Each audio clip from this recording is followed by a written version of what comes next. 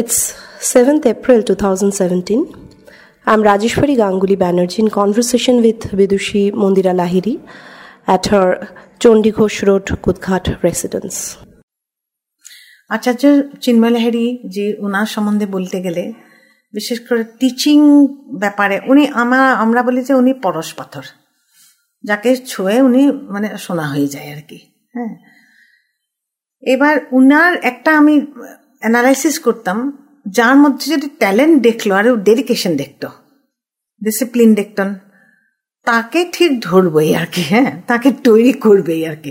এখন একটা তো জিনিস যে কারো যদি পোটেনশিয়ালিটি না থাকে, তাকে যতই শেখানো হোক, যতই রিয়াজ করুক, যতই ইয়ে করুক, কিছুটা অবধি হয়তো যেতে পারে।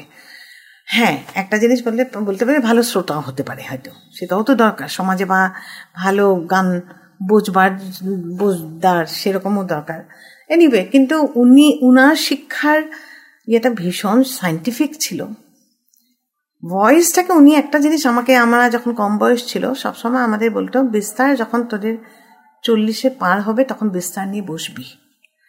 এখন তান সরগম, কারণ উনার একটা, আমি 2-3 জন ডক্টরের সঙ্গেও এই নিয়ে কথা বলছিলাম, যেটা কতদূর গিয়ে আর কি। উনি বলতেন যে আমাদের গলা যে টিস্যুগুলো থাকে খুব ফ্লেক্সিবল, তখন বলে তুই এখন কম বয়সে যেরকম দৌড়াতে পারবি, বুড়ো বয়সে কিন্তু আড়স্ততা এসে যাবে, মানে ফিক্সড হয়ে যায়, ফ্লেক্সিবিলিটি কমে যায়।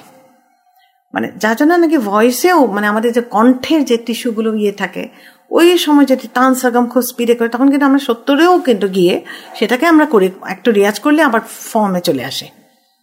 এটা উনি সে সময়, কারণ বিস্তারটা যখন বুদ্ধি আরো ম্যাচিওর্ড হয়, ম্যাচিওরিটি এলে বিস্তারে দেখবি আপনি নিজে তখন মানে বুঁদ হয়ে একটু গাইছিস, সুরটা তো দরকারি। তান সরগম উনি ওই কম বয়সে আমাদের, যদি হাফ অ্যান আওয়ারে যদি আমি বিস্তার করি 1.5 ঘন্টা তান সরগম, মানে রেশিওটা এইভাবে ব্যাপারটা। যে উনি বলতেন যেমন একদমে কটা তুমি সাপোর্ট করতে পারো না, সেটাতে ব্রিদিং এক্সারসাইজ। এখন যেটা প্রাণায়াম বলে, এখানটা আমার প্রাণায়াম ওখানেই হয়ে যাচ্ছে না, এটা ঠিক সেরকম না। না না, ওইটা একদমে কত করে, যেমন ধরুন সারেগামা পাতা কতবার বলতে পারো, এবং বাড়াও। যেমন আমি শুরু করেছিলাম 7 দিয়ে, শেষ করেছিলাম 16-তে, তো সেটা এখন আর নেই না।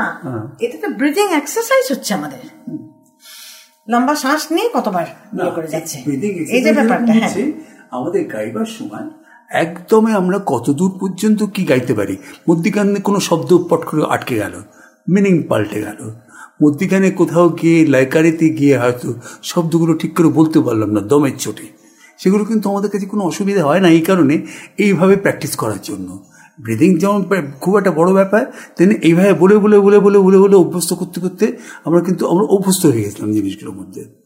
তারপর আরেকটা ব্যাপার ছিল ভয়েসটাকে কি করে মডুলেট করা উপরে।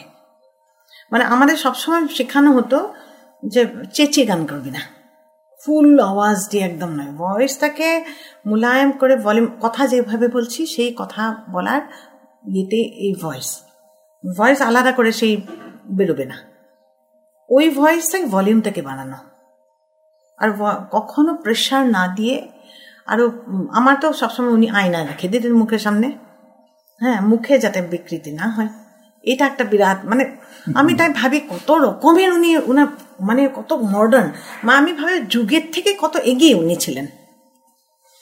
আমি করার সময় না এখানে একটা জলের বাটি রেখে দিতেন এরকম ভাবে, চোয়ালটা যেমন না নড়ে, হ্যাঁ চোয়াল না নড়ে, এই জন্য এই যে ব্যাপারগুলো। হ্যাঁ, আয়না রেখে দেখ মুখটা কিরকম লাগছে, ভালো লাগছে, বেঁকে গেল, নিজে দেখ। এখন বলতো হাই পিচে যখন যাচ্ছি সারেগামা পাধানি সারেগামা উঠছি, তো সেই সময় যত আমার পিচ বাড়বে তত ভলিউমটাকে ছোট করা,